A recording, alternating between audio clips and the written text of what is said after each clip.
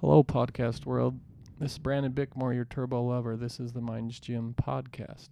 We're here to share some amazing stories and assist in changing lives and hopefully change the way you see your world and to create peace and love on this beautiful planet. I suffered from severe anxiety and depression for several years recently, and I hope by sharing other stories and my story and experiences, it will benefit you. I want to sincerely thank you for your support, and please post comments and likes in the appropriate sections. We rely on your support and feedback to keep the podcast running and making this world a better place.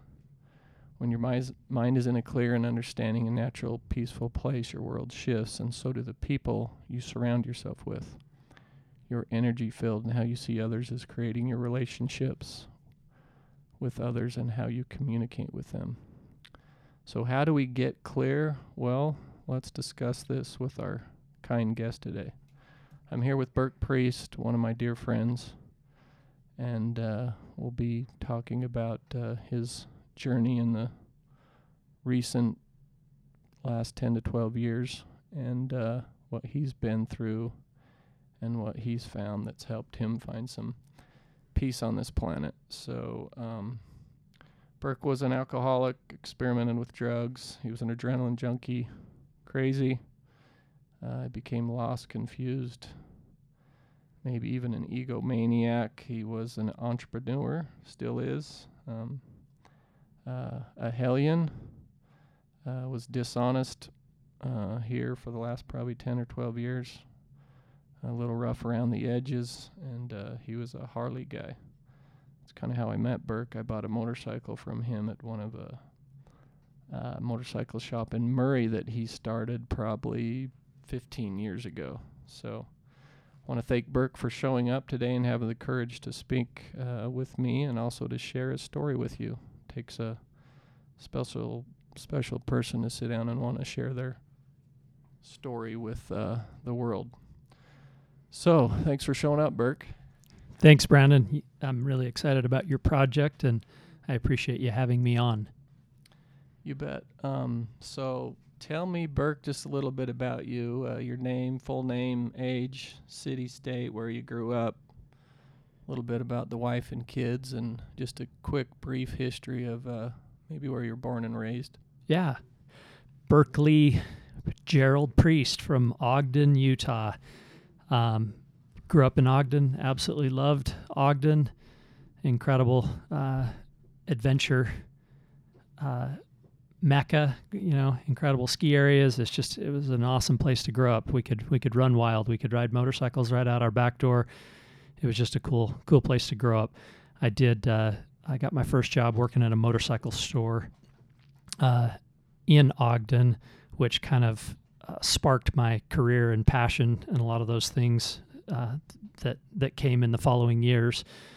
But yeah, as Brandon said, I was an adrenaline junkie, raced competitively, motorcycles, jet ski, watercraft, went around the United States a couple of years in a row on the national circuit racing watercraft, and was always into mischief and trouble and certainly alcohol as well.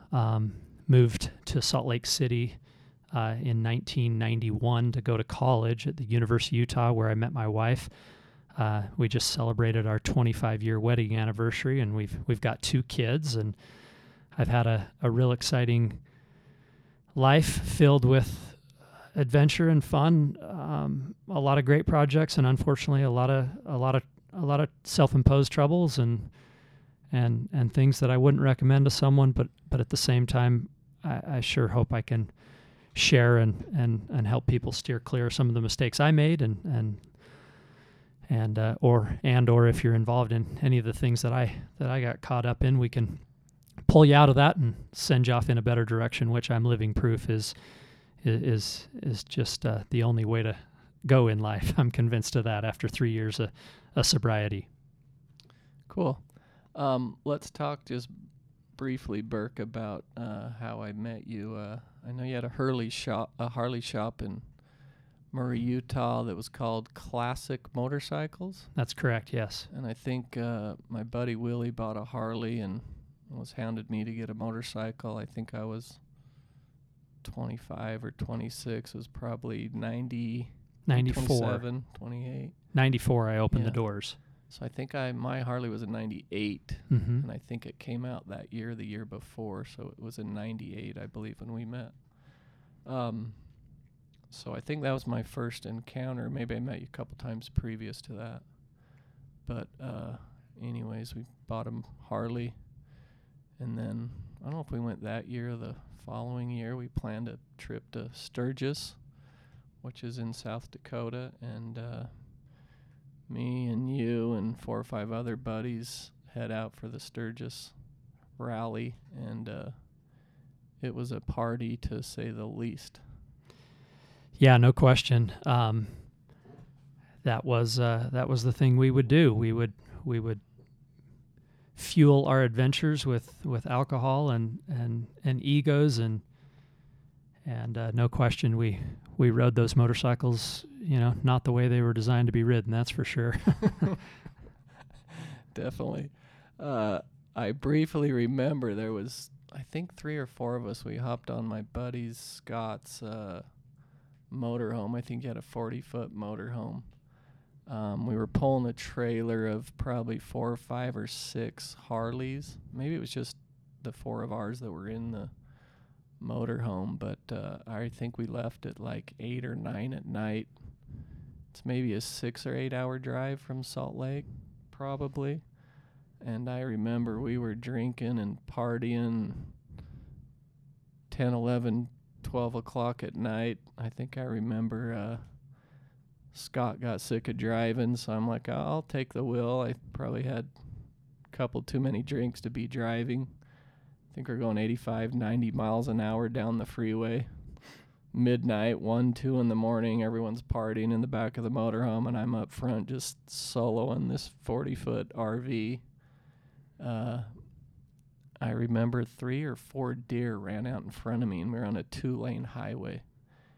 And I've driven enough vehicles enough, and I'm smart enough to have the wits about me not to swerve, but I do remember swerving slightly to miss the deer that were coming across the freeway, and how I missed those deer and didn't roll the RV and roll the trailer, packing the 4 or 5 Harleys we had behind us. I have no idea. I think God or the universe had a small important role to play in me surviving that trip. What else do you remember about that trip, Burke? Well, I didn't ride in the motorhome with you guys. I got there. I rode my motorcycle there. You and I were talking before the podcast. I was trying to remember if it was that Sturgis trip or the previous one where I actually hit a deer on my motorcycle driving there. So yeah, we were both crossing that same mountain pass that was filled with deer, and yeah, how we all made it there, how we all got home, is a little vague. But yeah, it was a trip where we all showed up at a place that really there were no rules. I mean, it's an adult free for all. Everyone goes to Sturgis, and your IQ is you throw it out the window, and you drink as much as you possibly can. I mean, I'm not here to try and say Sturgis is a bad place. This is how we did it, and there's it's just what happened, and yeah, it was chaos. We had a lot of fun. We saw a lot of beautiful sights, but as I won't take up too much of the podcast, but I went back to Sturgis here just a couple months ago with my wife for the first time in my life, stone sober. I've never been to Sturgis sober, and I can't believe how beautiful that place is. What an incredible experience to go there and actually witness the Black Hills. And so we did it. It's over and done with. We moved on and we survived it. But yeah, we all treated ourselves a little differently than we would conduct ourselves nowadays. Yeah, we might have tortured ourselves. We just didn't have clear enough lenses to see what we were doing. Yeah. I'll share another brief experience we had. I think we were driving into town. We were on our bikes one night, and I remember, you gotta wear helmets or no helmets there? No helmets, right? I don't think it was helmets, Yeah. but yeah.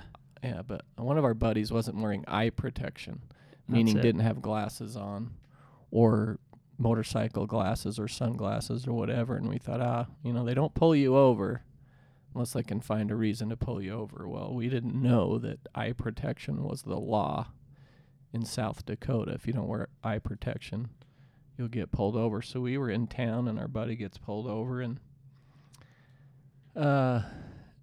gets in trouble for no eyewear. And of course, we were drinking and partying, and next thing you know, they're hauling his bike off and out of there, and he's in trouble, and he's without a bike. They impound his bike, and so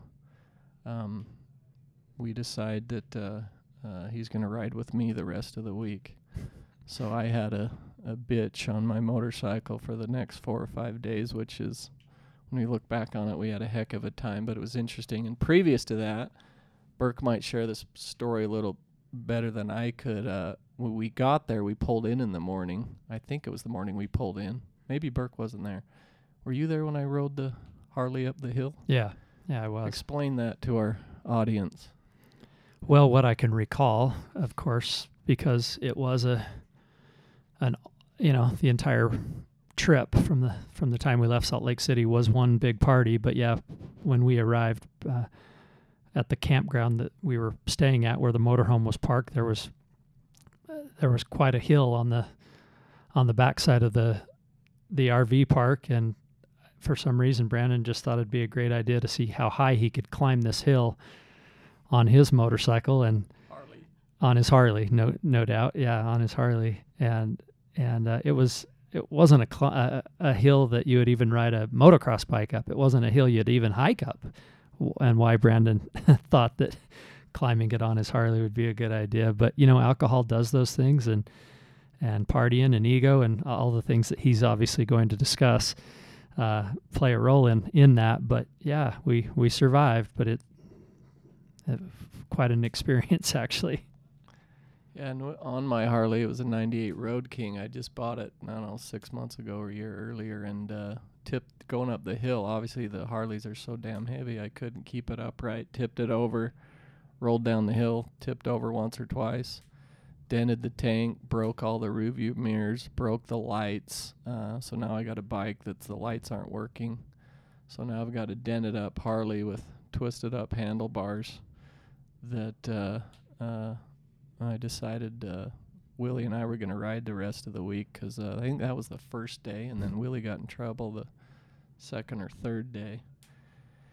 And anyways, Willie and I rode we all as a group rode together, but we went to Mount Rushmore and Crazy Horse and Deadwood and hit all the spots. And Willie and I loaded up, my Harley had side bags on it, so we filled it up with ice, loaded it up with beer, and headed on out at 7 or 8 one of those evenings, rode for 6-8 hours, and Willie just open up a beer and hand one to me, and I'd guzzle it and hand it back and set it in the side bags, and we'd move on. But that's back in the days when we weren't running from our better, higher self, obviously. So anyways, just an interesting story. That's kind of one of the first experiences I had with Burke. But anyways, so Burke, how did you come into your new life's journey that you're presently experiencing?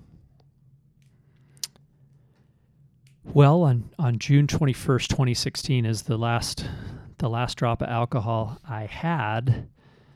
So how did I come into my new life's journey? That was certainly the day that the decision was made that I couldn't live the previous life I had lived. But the new life journey was, when the decision was made, the willingness was made to go the other direction. That's when the miracles began to unfold, such as reconnecting with Brandon through a series of just amazing opportunities. And I guess I'll have to think on that, how my new life evolved, but it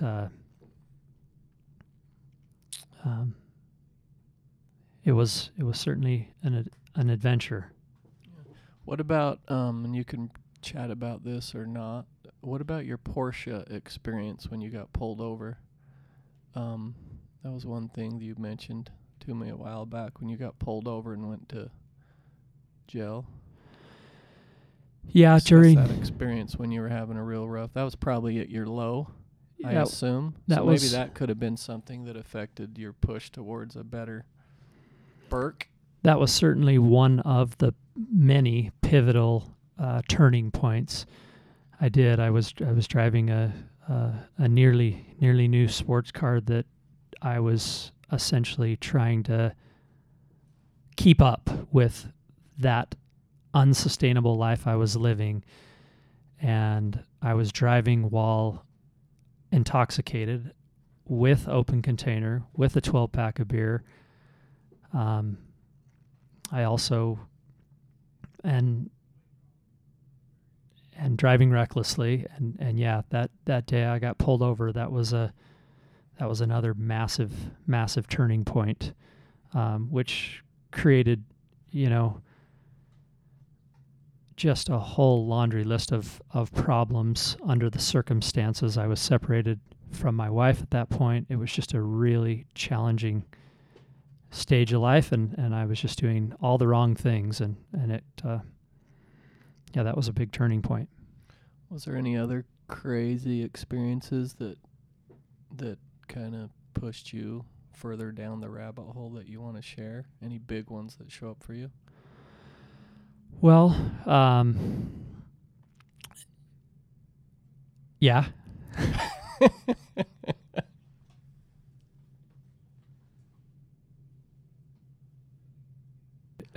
There is more to the story. It was in the midst of all this took place in the midst of a manic psychosis event that I was experiencing.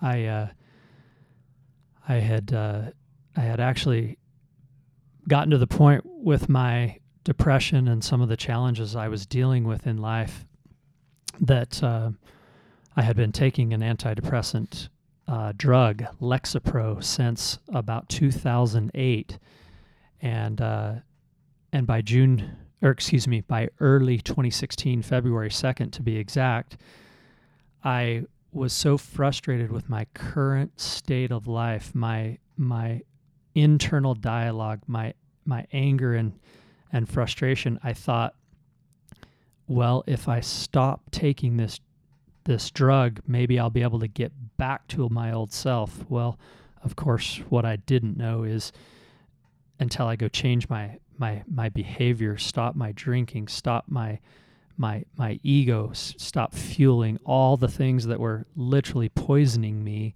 and ruining me from the inside out, I wasn't going to be able to change it by just altering an antidepressant. But nonetheless, my wife and I were really at odds, and our marriage was falling apart.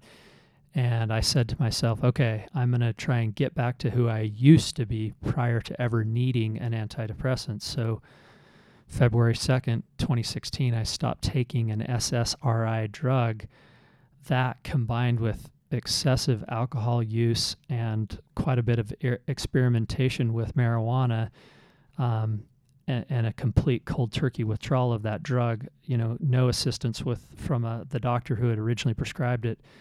I went into a full psychosis. That was my official diagnosis, was manic psychosis, and I went crazy. I'm sure if anyone listening knows what manic psychosis is, or has heard of anyone that's been referred to as crazy, well, I lived through that.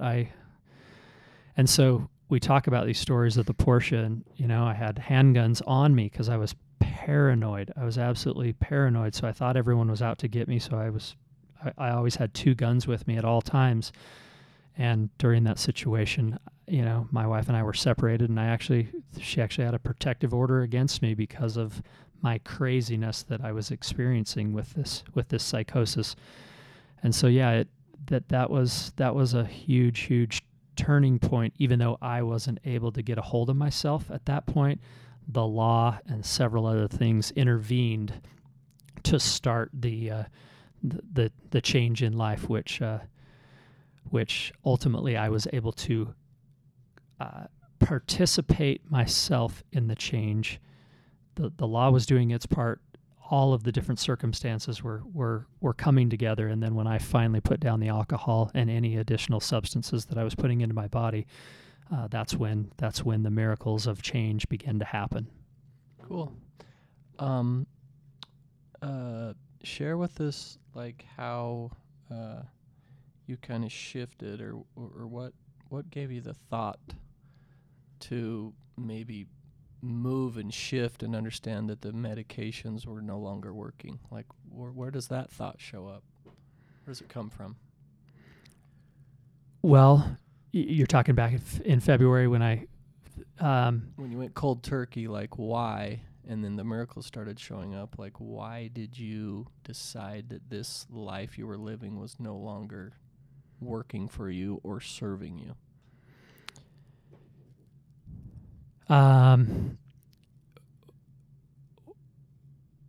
Well, that's a great question. But when all of the results that I was getting from life were negative, and I was always running into brick walls, and facing increasing, my relationship were always challenged, and I just was losing the ability to live a life of miracles and opportunity, and I was boxing myself into a life of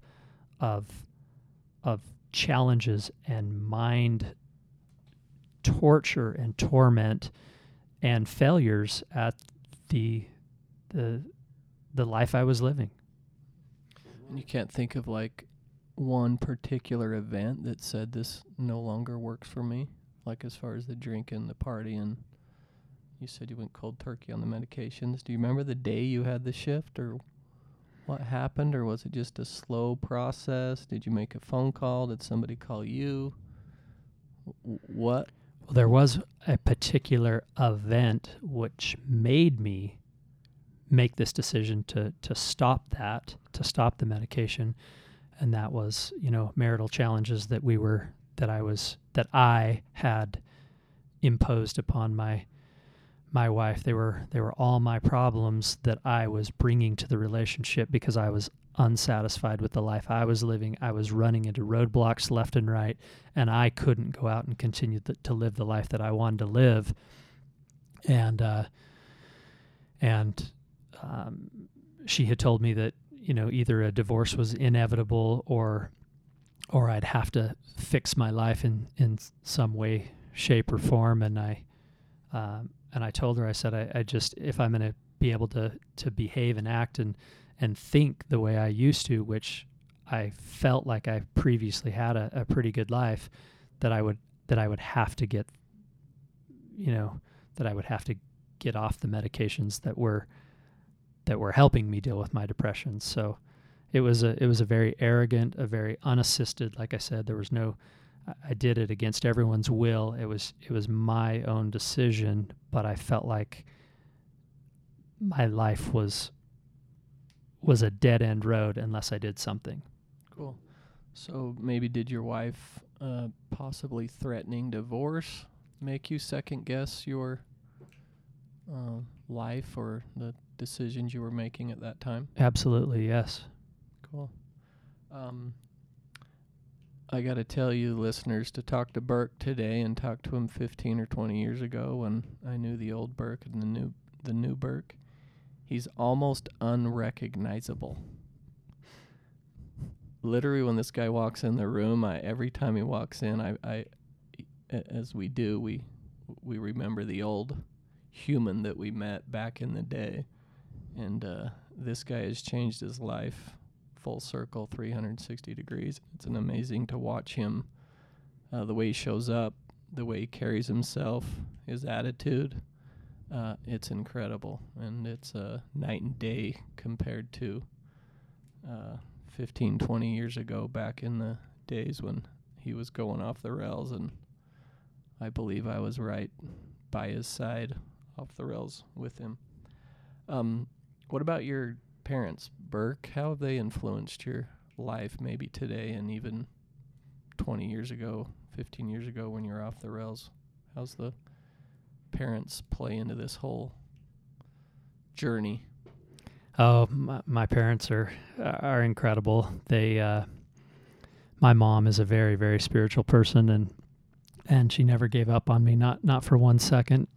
It's pretty incredible actually to hear some of the stories she talks about when the things were the darkest and deepest, the prayers and the abilities that she had to influence me without me knowing through her spirituality. My dad's a wonderful man. He took a much rougher approach, which I truly appreciate. He kind of used the help of the law and a really, really firm hand to try and break me out of things. And again, I can't thank him enough for the role that he played in what he did. And then I have a surrogate father, a very close friend who, basically was the guardian angel, and he was always just there to do anything he could, and just this incredible. And I think we all have this in life. We never know it until things really, really get bad in our lives, but we always have this incredible network of people that think about us and love us.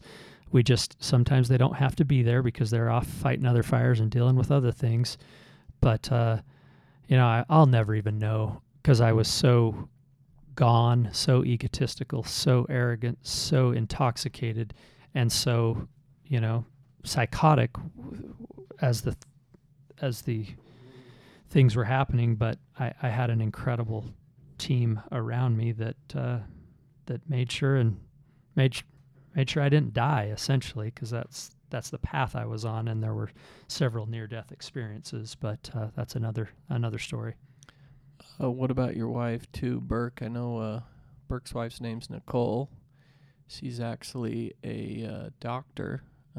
Tell us, Burke, what kind of doctor she is, and then also how she's kind of influenced you through your journey, as far as your rough journey, and far as your present day's journey and the last 2 or 3 years. Explain a little bit about your wife to us. Yeah, my wife's name is Nicole. She's the most amazing person on earth. There's absolutely no question of that. I thank my lucky stars almost every day. She understood the true medical side of what happened to me. Probably no one, unless you're in the medical profession, would understand some of the chemical changes and some of the things that are happening within a brain. And of course, that's the only reason why we're together today, is her understanding of that. But yeah, she it's truly amazing watching her change her focus on medicine and the way she conducts her practice. She's actually shifted from a family practice doctor to a lifestyle medicine doctor because of her passion for the importance of lifestyle change and the things that we need to do to conduct the ways we need to conduct ourselves to live and sustain a healthy lifestyle. But yeah, she was there every step of the way, and it just remarkable. We just celebrated 25 years. We had many, many incredible years early in our marriage, and then I progressively just let alcoholism and a lot of the buildup of my character flaws, defects, however you want to call them, just the way I started to conduct myself as a result of the poison that I would put into my body, meaning marijuana, alcohol, those things that just shaped my character and a poisonous person that I became.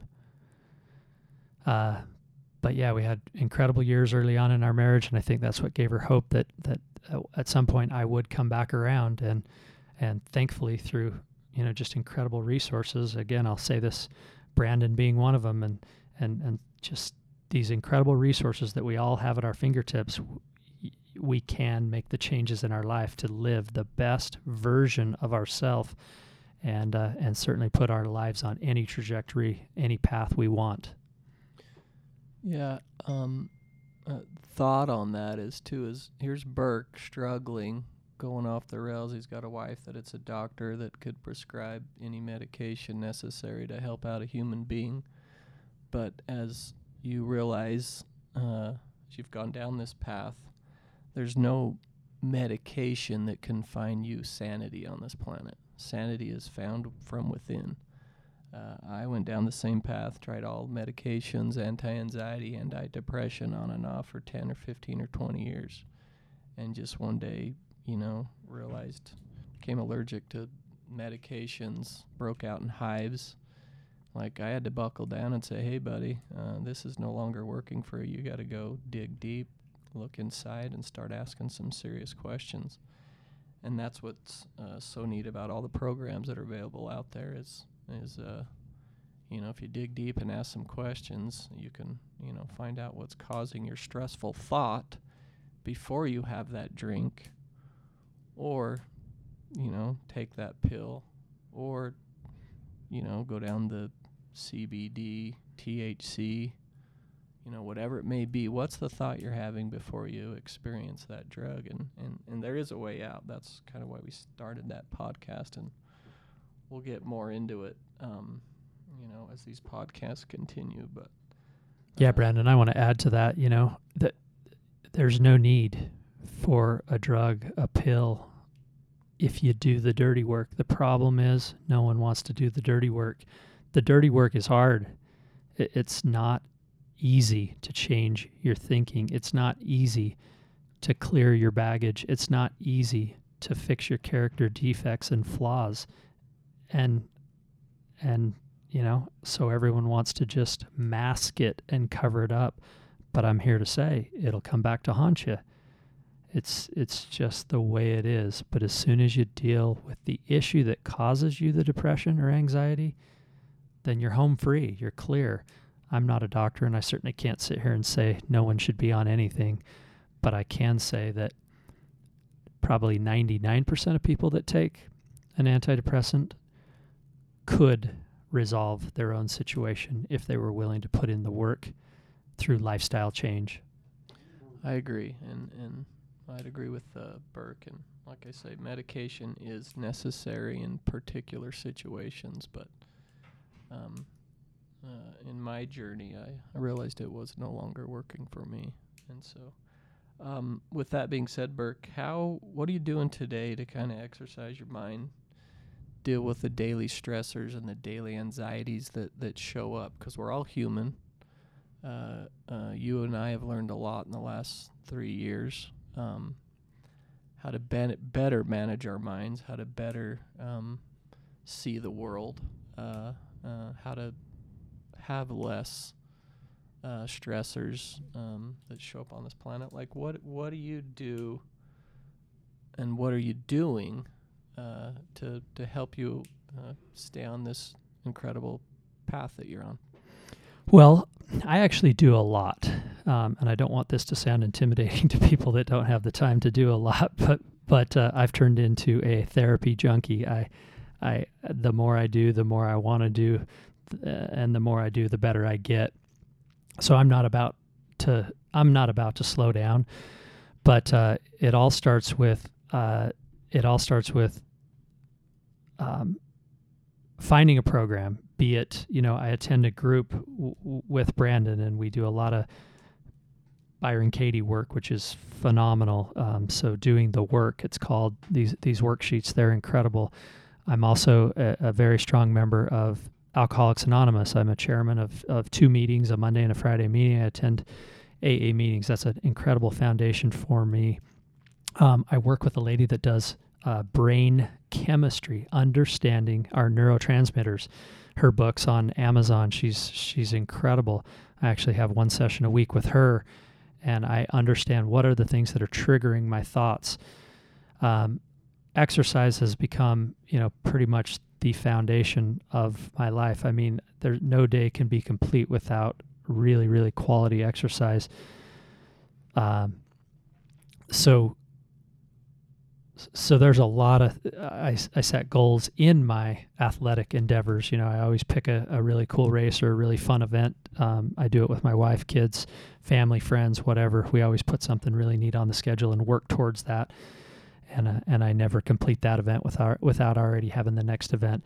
And they're everywhere. There's so many great, really fun activities.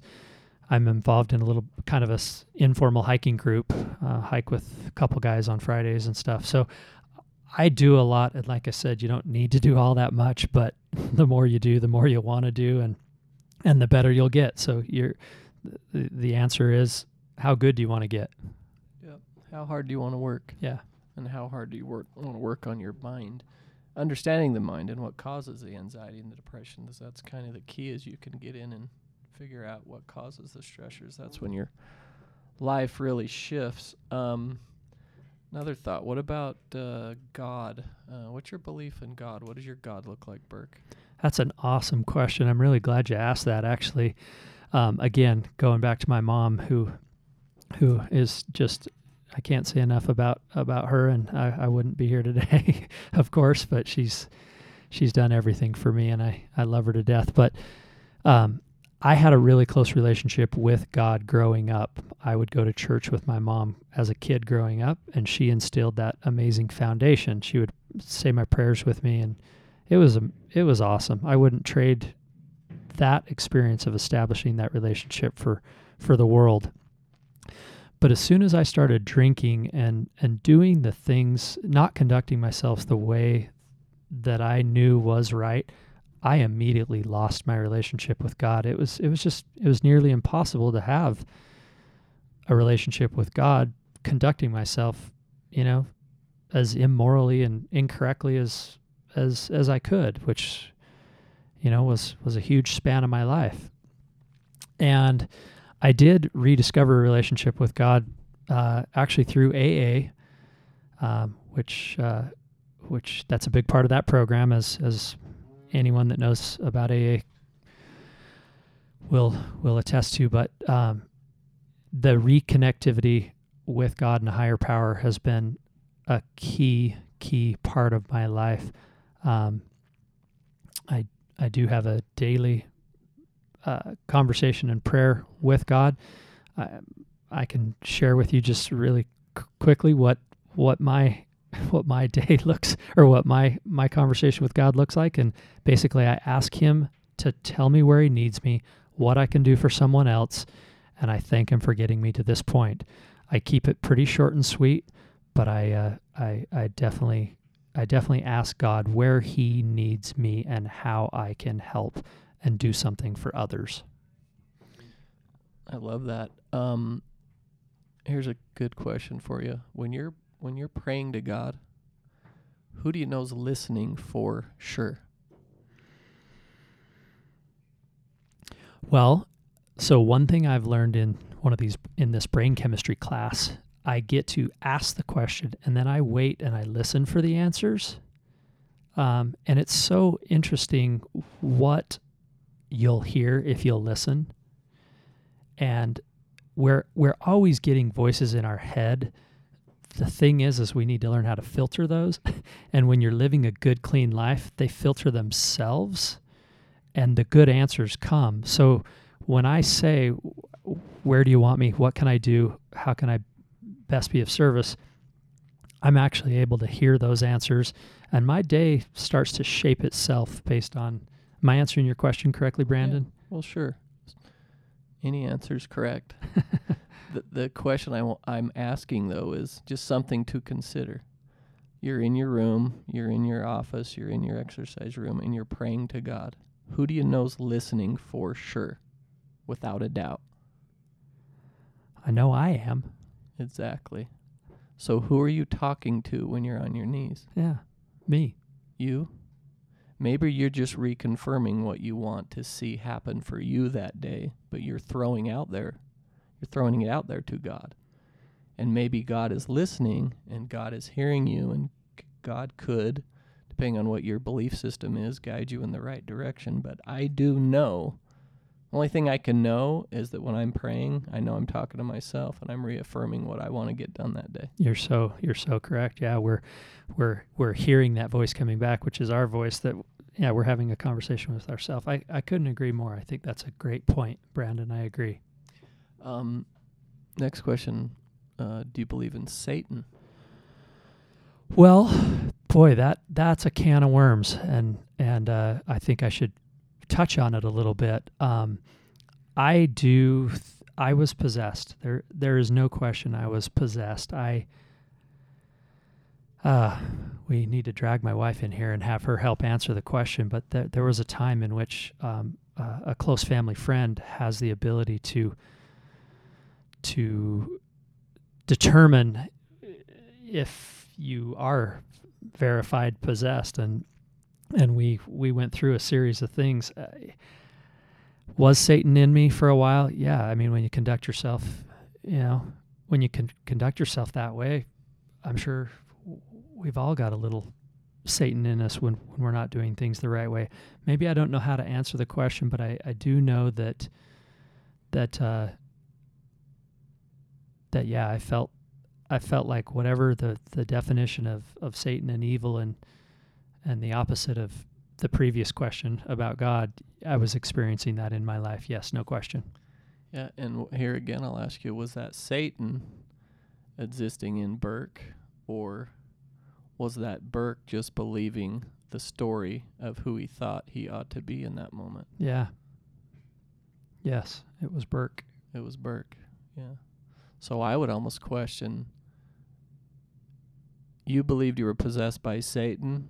My question would be, if I look back on that and saw it clearly from a different perspective, I would say God had his hands in that experience and was moving the only way he knew how to move you to get you to shift. Well, I absolutely, beyond a shadow of a doubt, know there was a whole lot of divine intervention taking place. There was a lot happening that I had absolutely no control over, and yeah, it was a magical experience, the transformation, and yeah. Yeah, interesting question. Next, follow that up with, so is there hell after this? Well, hell is the riot in your head, right? Hell is the inescapable road you're on that leads nowhere. Yeah, hell is... Yeah, there is a hell. There is a hell. And living hell is a real thing. My question also is, I know what living hell feels like, but I want to know if there's a hell when you move on from this planet. Does hell exist? There's heaven and there's hell, as religion has taught us. Do you believe that there's a heaven, and do you believe that there's a hell? But first, speak from hell. Do you believe? Well, like I said, I'm a little new with my rekindling my relationship with God, and I haven't quite got there on figuring out whether there is a heaven or there is a hell, but I sure like my relationship I've got going right now, and my lack of relationship I've got going with Satan. So I really don't know about their respective locations, but so far so good. Taking it one step at a time here. And that's all we can do. But I know one thing: I'm not going to hell anymore. So sure. So even if there is a hell, I won't be there. That's comforting. Yeah, you wonder if there's hell was created by religion, and you wonder if that even exists, or is that just a scare tactic to get us to live a clean, whole, pure life on this planet. But I think threatening people with hell creates a lot of shame and guilt on this planet, sure which causes tons of anxiety and depression when you believe that if you do one wrong, bad thing on this planet, that you might consider you could show up in hell. I don't believe there's a hell after this. Some people do, but I believe nowadays what feels good, and if it feels good to me to believe there's not a hell, it sure allows me to relax and live a good, kind, loving, amazing, show up as a better human being when I don't have the fear of hell in the background. Yeah. That creates a lot of stress for human beings on this planet. So, next thing to follow that up with, what about an ego? Do you have an ego? Where do you live from? Do you think you live from, I mentioned there's an ego and ego space we all live from. That might have been when you were going through your journey with hell on earth. And where do you function from mostly? From your heart or your ego? Explain to me what ego, the definition of ego to Burke Priest is what? Well, yeah, I've been able to check my ego here a couple years ago, which was a big one and hard to get rid of. So what is the definition of ego? It's that's a tough one. I got to think about that for a second, but I certainly know it drives us to do more and present ourselves or come across that we're better and impervious and smarter, and certainly money is a massive ego problem that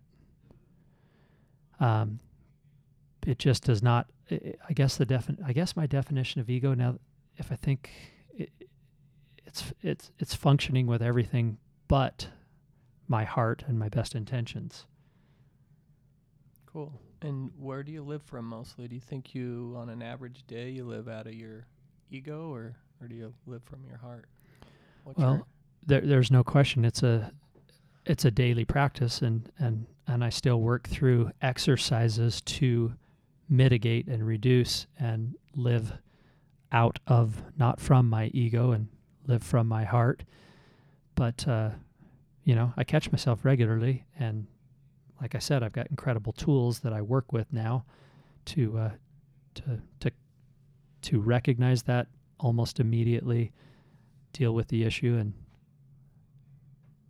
try and avoid that in the future. Cool. Is there anything on this planet that, I'm sure there is, but anything you want to share with us that were something that you worked really hard at and it failed? And then also how that failure has affected your life today?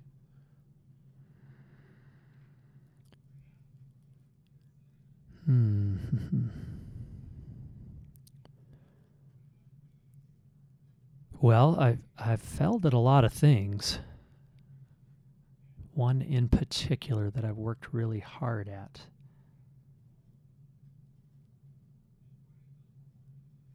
And it could be just any failure, something you attempted and it didn't work out, and it's been beneficial for you that it failed.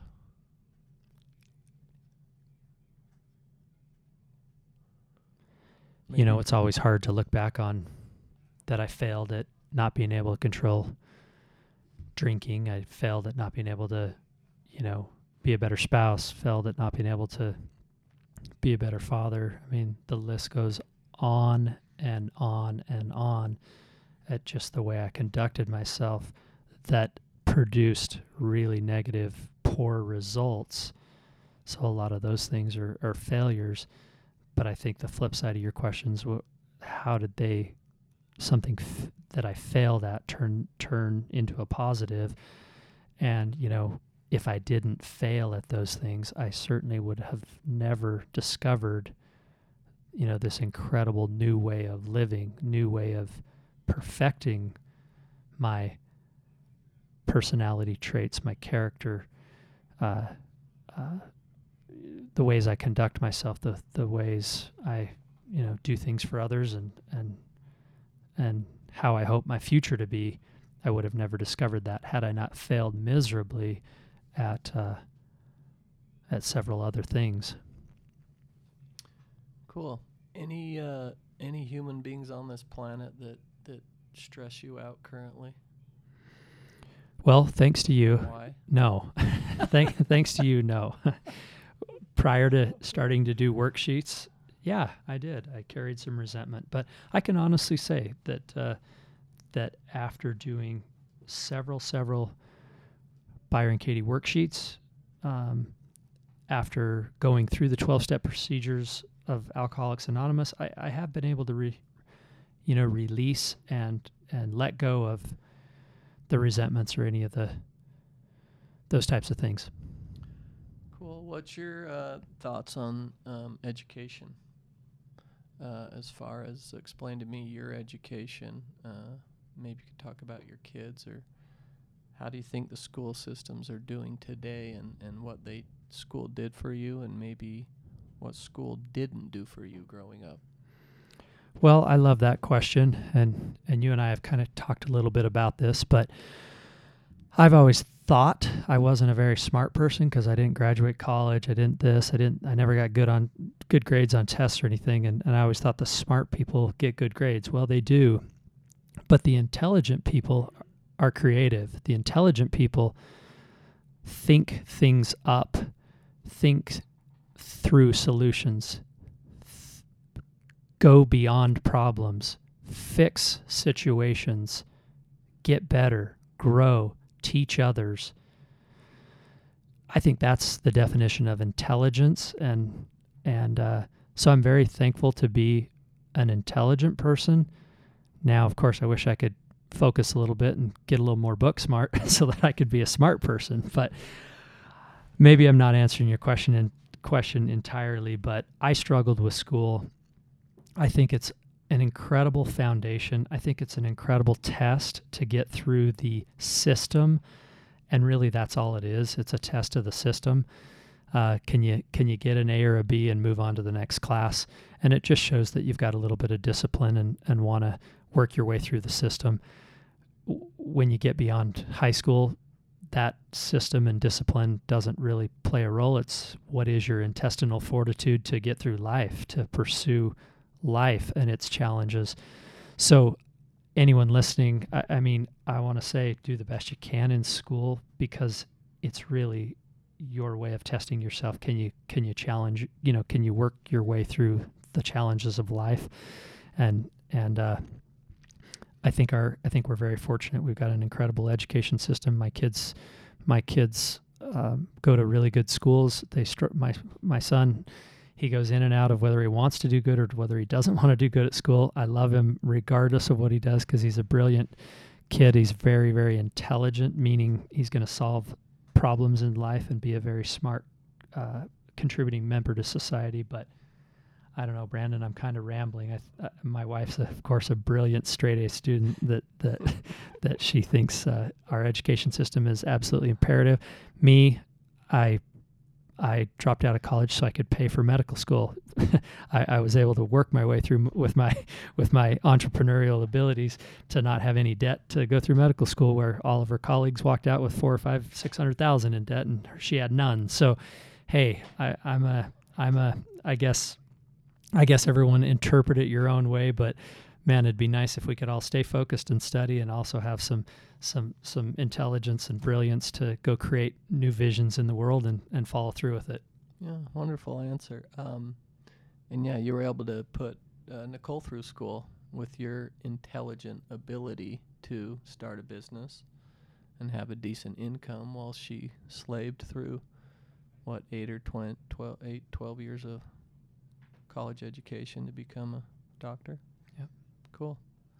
I love it. What's your, speaking of school, what's your grade today, Earth School? And would you rather be intelligent or smart? I'm going to stick with intelligent. I'm kind of, but I'm a student right now. I am a full-blown student of life. So that's kind of interesting. That's a great question. Yeah, I like intelligence, but I am in the thick of school right now. I am learning so much about how this brain of ours works, how our thoughts work, how just, I'm a student right now. You're a hell of a student, and I'd say you'd probably get an A grade in Earth School. So you're going through school right now, but it's Earth School. It's not the typical educational system, but it's a school that's necessary for Burke to find the better, higher, loving, kinder, truthful, honest self, right? Couldn't agree more. Absolutely could not agree more. So what's your grade currently at Earth School? Well, I think I'm an A+ because I'm a student, and I'm also working on a visionary entrepreneurial project. So I'm combining, maybe a little bit of intelligence with a little bit of smarts, I guess, trying to put them both together. So I guess I'm enjoying my first A grade that I may have had in life.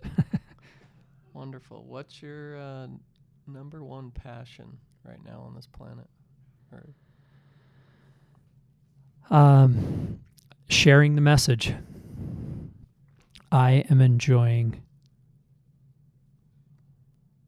speaking with people that are going through struggles that need the reassurance that they can get through it. I would say that is currently my passion, is the opportunity to lend a hand to someone. Couldn't have said it better myself. I agree with you. That's what Burke and I spend a lot of time speaking to human beings that are struggling. I meet with people often one-on-one, have heard and dealt with some of the craziest stories that you could ever imagine. And for all you listeners out there that are struggling so far down the rabbit hole you can't see any light at the end of the tunnel, I've been there. I believe Burke's been there, and I'm telling you there's a way out. When you can understand how to question your thoughts and what's causing those terrible, painful experiences and thoughts to show up, it's amazing what you'll find. I know with these worksheets of Byron Katie, I did a complete 180 in about 90 minutes. I was nearly on my deathbed and wanted to move over to my next journey on the other side of whatever is after this, and my life flipped completely. So there is a way out, and I don't care what you're going through. I've dealt with human beings that have lost kids, major divorce, bankruptcies. I mean, you name it, I've seen it, and it's amazing to watch people shift in about 90 minutes right in front of your eyes. Their whole entire demeanor shifts. They sit up, they're happy, they're smiling, and they walk in to the meeting or into my office, and you can just sense their devastation, their fear, their worry, and to watch all that turn around in a short amount of time is incredible. So there is a way out there. What's your favorite movie, Burke, you've ever seen, and why? Well, I mean, it's got to be Rocky, right? I think.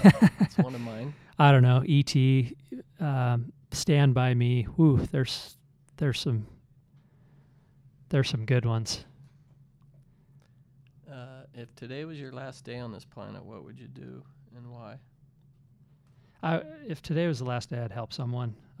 It's the greatest medicine and the shortcut to getting out of your own way.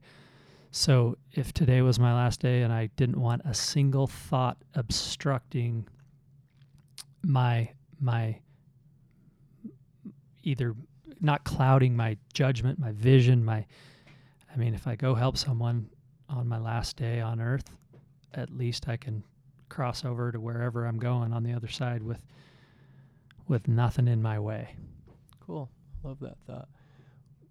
What do you want people to know about you or think about you? Maybe today or when you move on to your next life, what do you want to be known for?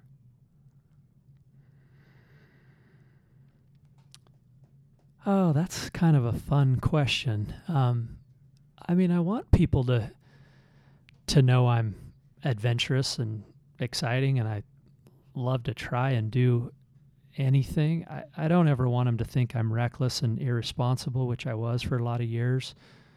I want them to view me as a giver, not a taker. I want them to know that my intentions have been good despite the things I've gone through. I've always tried I've always set out with good intentions. Unfortunately, I just got derailed quite a few times, but I definitely want to be known as a giver, not a taker. And I've got a little makeup work to do, but I'm on that path. Yeah, good for you. And it is nice to know we've always got work to do, and Burke says he's got a little making up to do. I think we all do, and making amends to other human beings that we've hurt or misled or been dishonest with. That's one of the crucial ways to be able to move forward on this planet is, getting all the garbage out of your soul. Oh, it's cleansing. Yeah. You feel so light. Yeah, it's amazing, but making amends in itself will change the way you see others and the way you kind of see your world. So it can be a simple letter. You can send an email. You can write a letter. You can even write the letter and sometimes not send it just to get down on black and white is huge. Yeah, the more personal, the better. Just anyone who just caught on to Brandon's comment on how to go about doing your amends, I can tell you, don't take the easy way out. If you're going to make an amend, do everything you can to make it as personal and in person as you can. That's my advice, having just recently gone through a very intense series of amends. Yeah, I love it. Couldn't agree more. Yeah, some people are all in different, different ways they're dealing with their issues and all their pain. And I think we're all at different levels of understanding and making amends. So I agree 100% to go and have a personal conversation is by far the best. But just to, sometimes it's baby steps. Yeah, I'm sorry. I should have said that. Any step you make is a massive step. But I experienced personally some true miracles with face-to-face, one-on-one, in-person amends. So if you start the amends process through an email or a text message even, and you can meet that person one-on-one in person, face-to-face, I've had some of the greatest experiences of my life through the amends process. Yeah, I love it. What's maybe one of the best thing that's ever happened to you, and then what's also one of the worst things that's ever happened to you on this planet?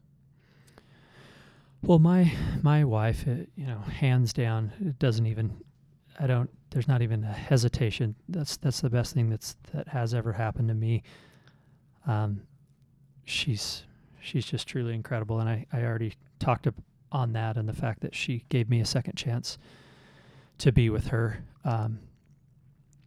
And everyone, I hope listening will get those second chances in life, because you can always be better your second time around. I won't say any more on that. But once we're awake and once we know where we're going, we have the opportunity to be better to those that we love than we ever did before. And what's the worst thing that ever happened to me? The worst thing that ever happened, I guess that I didn't wake up sooner.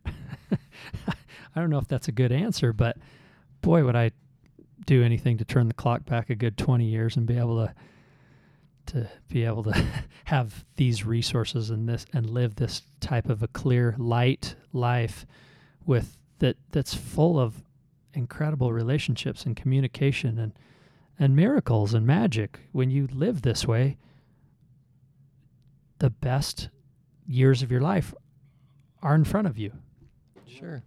With that being said, though, too, that experience you had, Burke, for going off the rails for 10 or 12 years was so necessary for your growth spiritually, mentally, being able to actually see and be willing to work hard.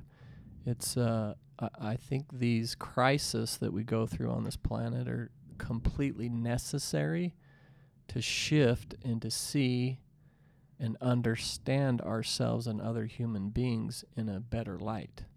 So, yeah, we all wish possibly our journey was different, but also every single day, every single hour, every single minute, and every single second of that journey was so necessary to even get you in the chair that you're sitting at in front of me today.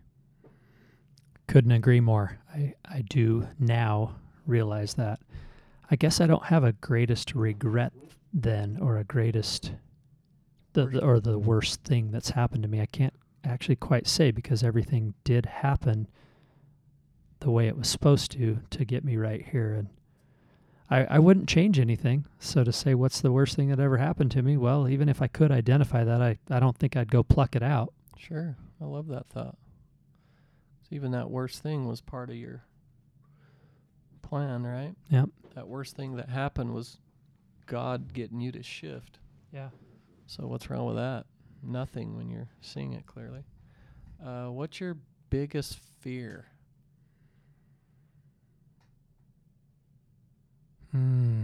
Today. What's your biggest fear today and why? Ooh, the heavy questions now. Everything's heavy here, bro. That's what the listeners want to hear. What scares you? Every single human being on this planet experiences fear in different kinds of levels of fear. Well, I guess for me, the word change sums it up. That's probably my greatest fear. I mean, anytime I feel like, okay, I've got my diet figured out, I'm eating really healthy, well, that food's not available or whatever. I mean, that's a bad example, but that resource is not available. Anytime I get my exercise regimen, that gym's closed or it's a snowy day or the blah, blah, blah, blah, blah. You name it. Anytime you have to change, and actually, I'm sugarcoating it. What am I going to do with my future? Okay. I'm sugarcoating it with these small little examples, but change is the basis for my fear. And change is, who am I 2 years from now? How do I remain the type of person I want to be? How do I not screw it up again in the future? How do I top what I did last year? Oh, I did all these different, athletic events. Now that's ego, of course, but they keep me going. And so how do I do that again? There's no way. So fear, change is the thing I fear the most. And I guess if I were to just really cut the fat and wrap it up, I am afraid of who I will be and can I be who I want to be going forward? Can I accomplish some of the things that I think I want to accomplish? Can I get where I want to go? Can I pull it off? Can I pull off the life that I think I want to live? That's the scary part. Yeah. So your biggest fear is living up to your expectation of what type of guy you're going to be in the future. That I think I want to be. Yeah. I feel like there's a comeback kid that I've had to create. So I've conditioned myself to say, well, here's who you have to be to prove to the world that you can be something. And can you live up to that? So yeah, that's the scary part, is getting rid of that story. And when you believe that story, how do you react? Fearful. You're scared. Yeah. What so else? when I don't believe it, man, I'm as happy as can be. So when you believe the story that I got to be that guy in the future, notice how you feel when you put that pressure on you. What shows up for you? Yeah, I started to squeeze my hands together and got all tense, and I don't want to worry about being someone that I have no idea who it is. And what images show up for you when you believe that thought that I got to be this guy in the future? Yeah. What do you see when you believe that? The mayhem in my head again. Yeah. Scary. Yeah. Future. Anxiety. Right? And then who would you be without that thought? Oh, I would be who I am today. Light, extremely light in my shoes, excited to see and talk and be with others. When I drop that, it allows me to be who I currently am living. So that thought of the future, if I want to be that guy that you're afraid of who it may be, causes a lot of fear. Yep. Causes you a lot of stress, a lot of anxiety. And so how do you be that guy right now if you're worried about that guy in the future? Continue to hang around you.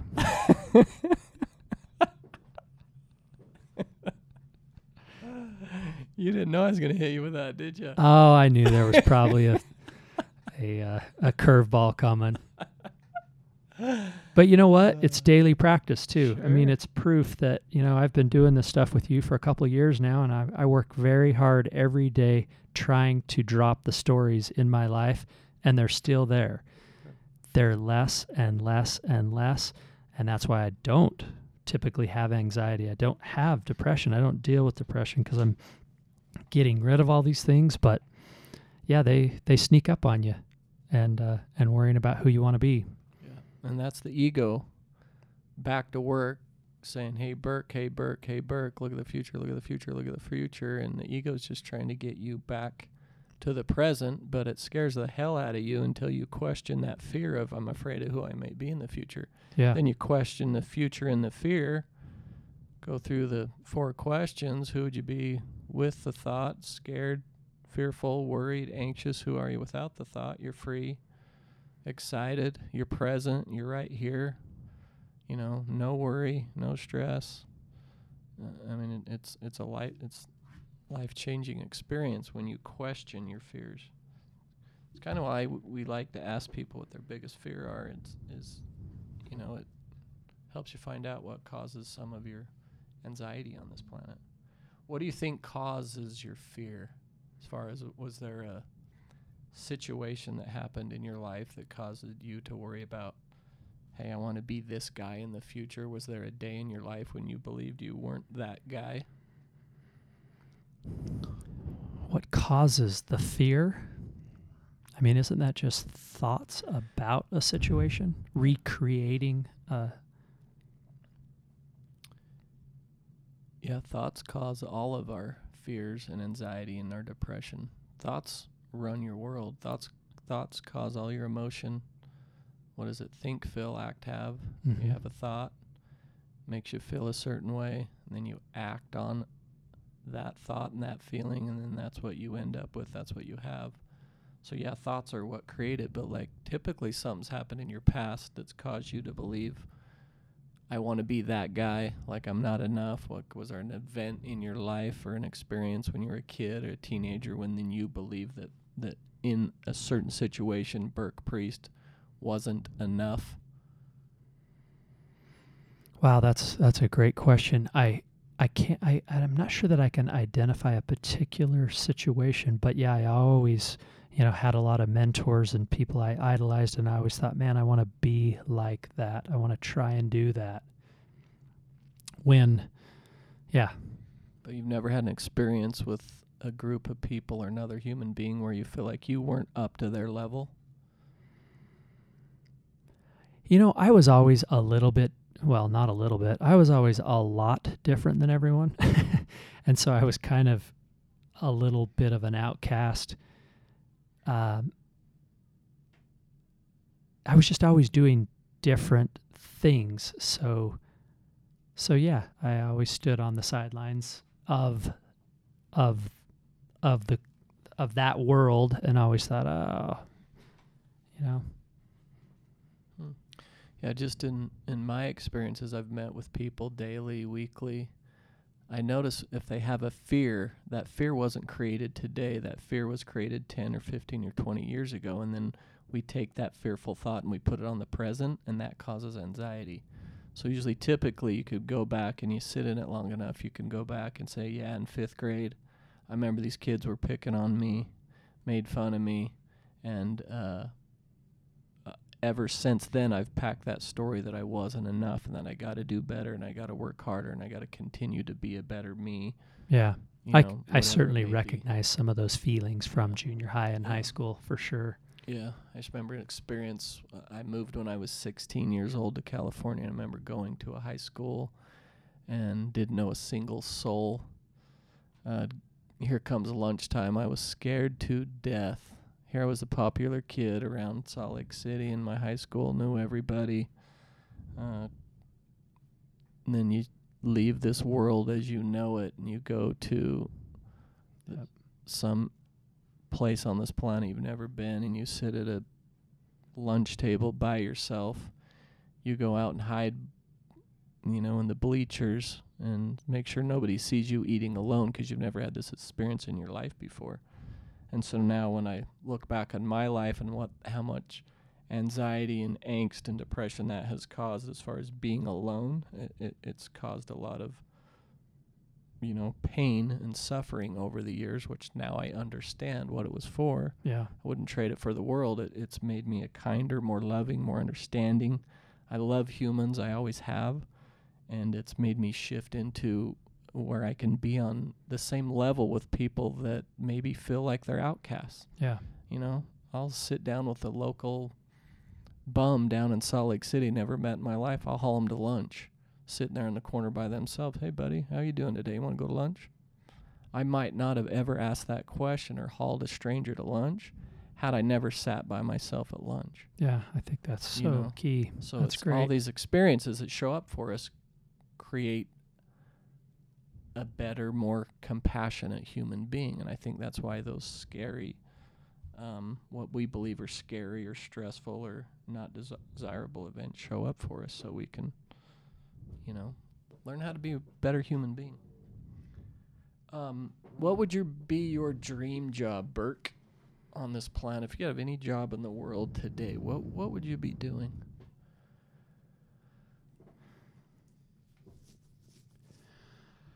Well, actually, I'm in the process of kind of creating it right now. Fill us in.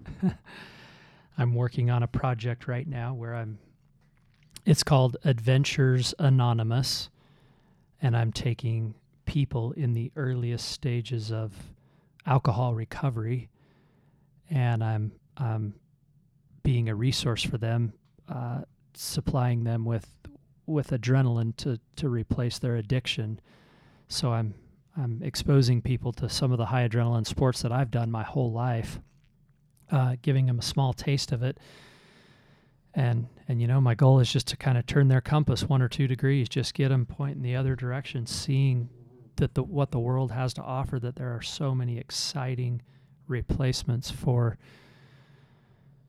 these things that we poison our bodies with, And so it's a new project. It's a 501c3. It's a nonprofit organization. So, the growth of the company will be dependent upon, the donations and the philanthropists that I'm able to expose my project to it, that they recognize what I'm trying to do. But I've just got so much talent and skill and background in teaching people how to and facilitating these motorized sports, and I'm well underway. The company has legally been formed. The 501c3 tax-exempt IRS status has been achieved. We've got a board of directors.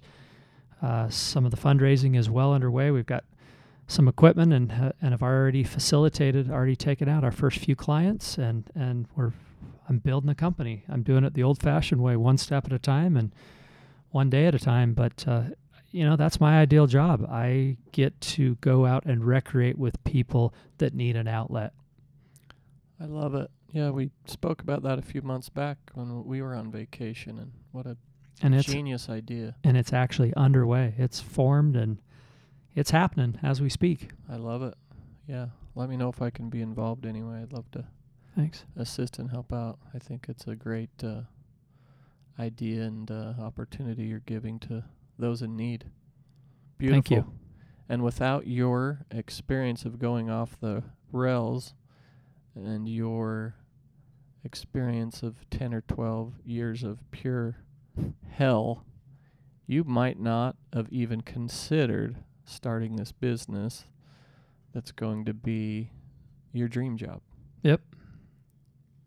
Lovely to look back on and notice where life is pushing you. Life's always working for you. We believe it's working against us. It's always pushing us to a better place if we can just trust the ride that you're on. If you just ride the wave and the wave gets rough, it might tumble you and bounce you off the sand a couple of times and roll you over and try to drown you. But if you keep your head up, keep putting one foot in front of the other, you never know what might show up. You might even show up, you might end up with your dream job. Beautiful. Yeah. I love it. What's the favorite place you've ever visited on this planet, or maybe somewhere you'd like to visit? Oh, come on. That's easy. It is? BVI's. Oh, shit.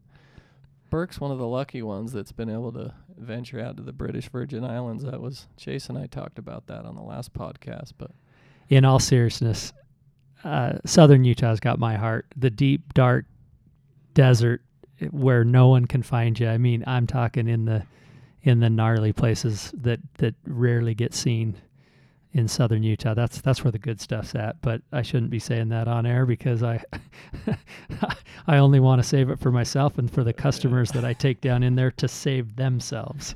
Yeah, Burke, don't give away all of the Utah secrets. I know. That's Hell, true. It's already a zoo down there. That's true.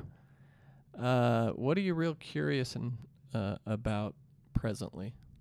Anything you're real curious about? We already know I was going to ask you what you're passionate about too, but you just explained that to us. But any real curiosities that you have today?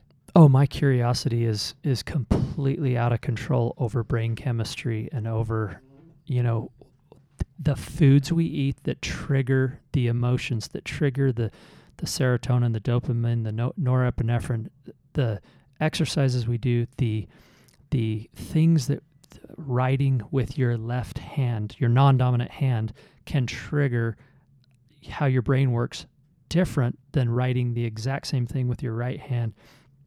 I am just absolutely blown away with what's going on in our brains and what we can do daily to make these little corrections, these little changes that can completely change our course in life. The smallest daily inputs can change your life. You mentioned earlier you were afraid of change. And you're writing with your left hand to change and the brushing my teeth neurochemistry and using my computer in mouse. your brain. So is it true you're really afraid of change? Boy, it's the unknown. I'll tell you, it's way out there. I'm afraid of the change that I don't want to change. You're afraid of the negative change? Yeah. The unwanted changes. I want the good changes, the predictable changes. No, you know what? Hey, that's part of my daily quest too, is not be afraid to deal with my fears. That's why I brush my teeth with my left hand. Yeah, absolutely. Get your brain to shift a little. That's but you're right. afraid of shifting because you don't like change. My favorite saying, actions change thinking. I love it. Actions speak louder than words. I've been repeating that often lately for the last month. And boy, if you watch people's actions more so than focusing on their words, that's pretty much the true human being that you're dealing with. Don't always attach to the words or you'll get yourself in trouble. Words can be deceiving. Watch actions. They're huge. It's hard to lie with your body. Anything I didn't ask you today, Burke, that you might want to share? Oh, anything you didn't ask me. I guess I would just say no matter how far down the path you've gone, no matter how bad you have it, no matter how wrong your wrongs are, everyone can turn it around. Everyone. It really doesn't matter. You can change and you can come back and you can live a different life. Every single person can. Cool. Appreciate you sharing all your knowledge today, Burke, and you're an amazing human being, and I'm proud to be able to call you my friend. How could our listeners contact you? Maybe some addicts, some possible alcoholics that are trying to move on and curb their addiction. What's a way, maybe an email address that you could share with our listeners, how they could contact you and ask you some questions? Well, I'm pretty old-fashioned. I don't do any of the Facebook, no media, no anything. I just, that was one of the biggest parts of my recovery in life, is staying as clear from those things as I could. I don't mean to imply that people shouldn't do that stuff, but in my case. So anyways, you won't find me on social media. I do have a website, adventuresanonymous.org. That is the new business that I'm involved in, so please take a look through there. An email address in addition, Brandon? What would you suggest? Yeah, throw an email address out there. Yeah, in case my you email want to address. Contact you personally. My email address, real simple. It's just my name, Burke, Burke, Priest, Priest, at msn.com. Thanks, brother. I appreciate you sharing today. Final thought here, guys. This Minds Gym podcast, my big motto is save your lovely self. And I just want you guys to remember there's only one person on this planet that can save you, and that's yourself. You're the creator of your own reality. Once you completely understand this and find your truth, your entire world shifts. I want to thank you for your support. I'm doing my best as a human being to be a better person every day and change the world, and especially my world, one human being at a time. If you could please like and share this with at least 2 friends. We can all change the way we see and live in this world together for the better. Again, thanks for your time, taking your time out of your busy day to listen to my lovely guest, Burke, and myself. You guys are all pure love at your core, and you can actually change the world. We all can. We're twins. If you have questions or would like a one-on-one life-changing discussion, you can contact me on Instagram at YourTurboLover. You can email me at themindsgym@gmail.com. That's the Minds, M-I-N-D-S, so themindsgym@gmail.com. You can private message me on Facebook at Brandon Bickmore. And if you have any guests you'd like me to interview, please send me your referral. I thank you all again for listening. Peace out. And I love you all. My nickname's Turbo Lover. One day I'll share with the world why. But I think I do the best at meeting new human beings, and I love them with all my heart and soul immediately without any stories. So hopefully we can all figure out how to be better at doing that one day, and we'll catch you guys again in a couple days. Thank you.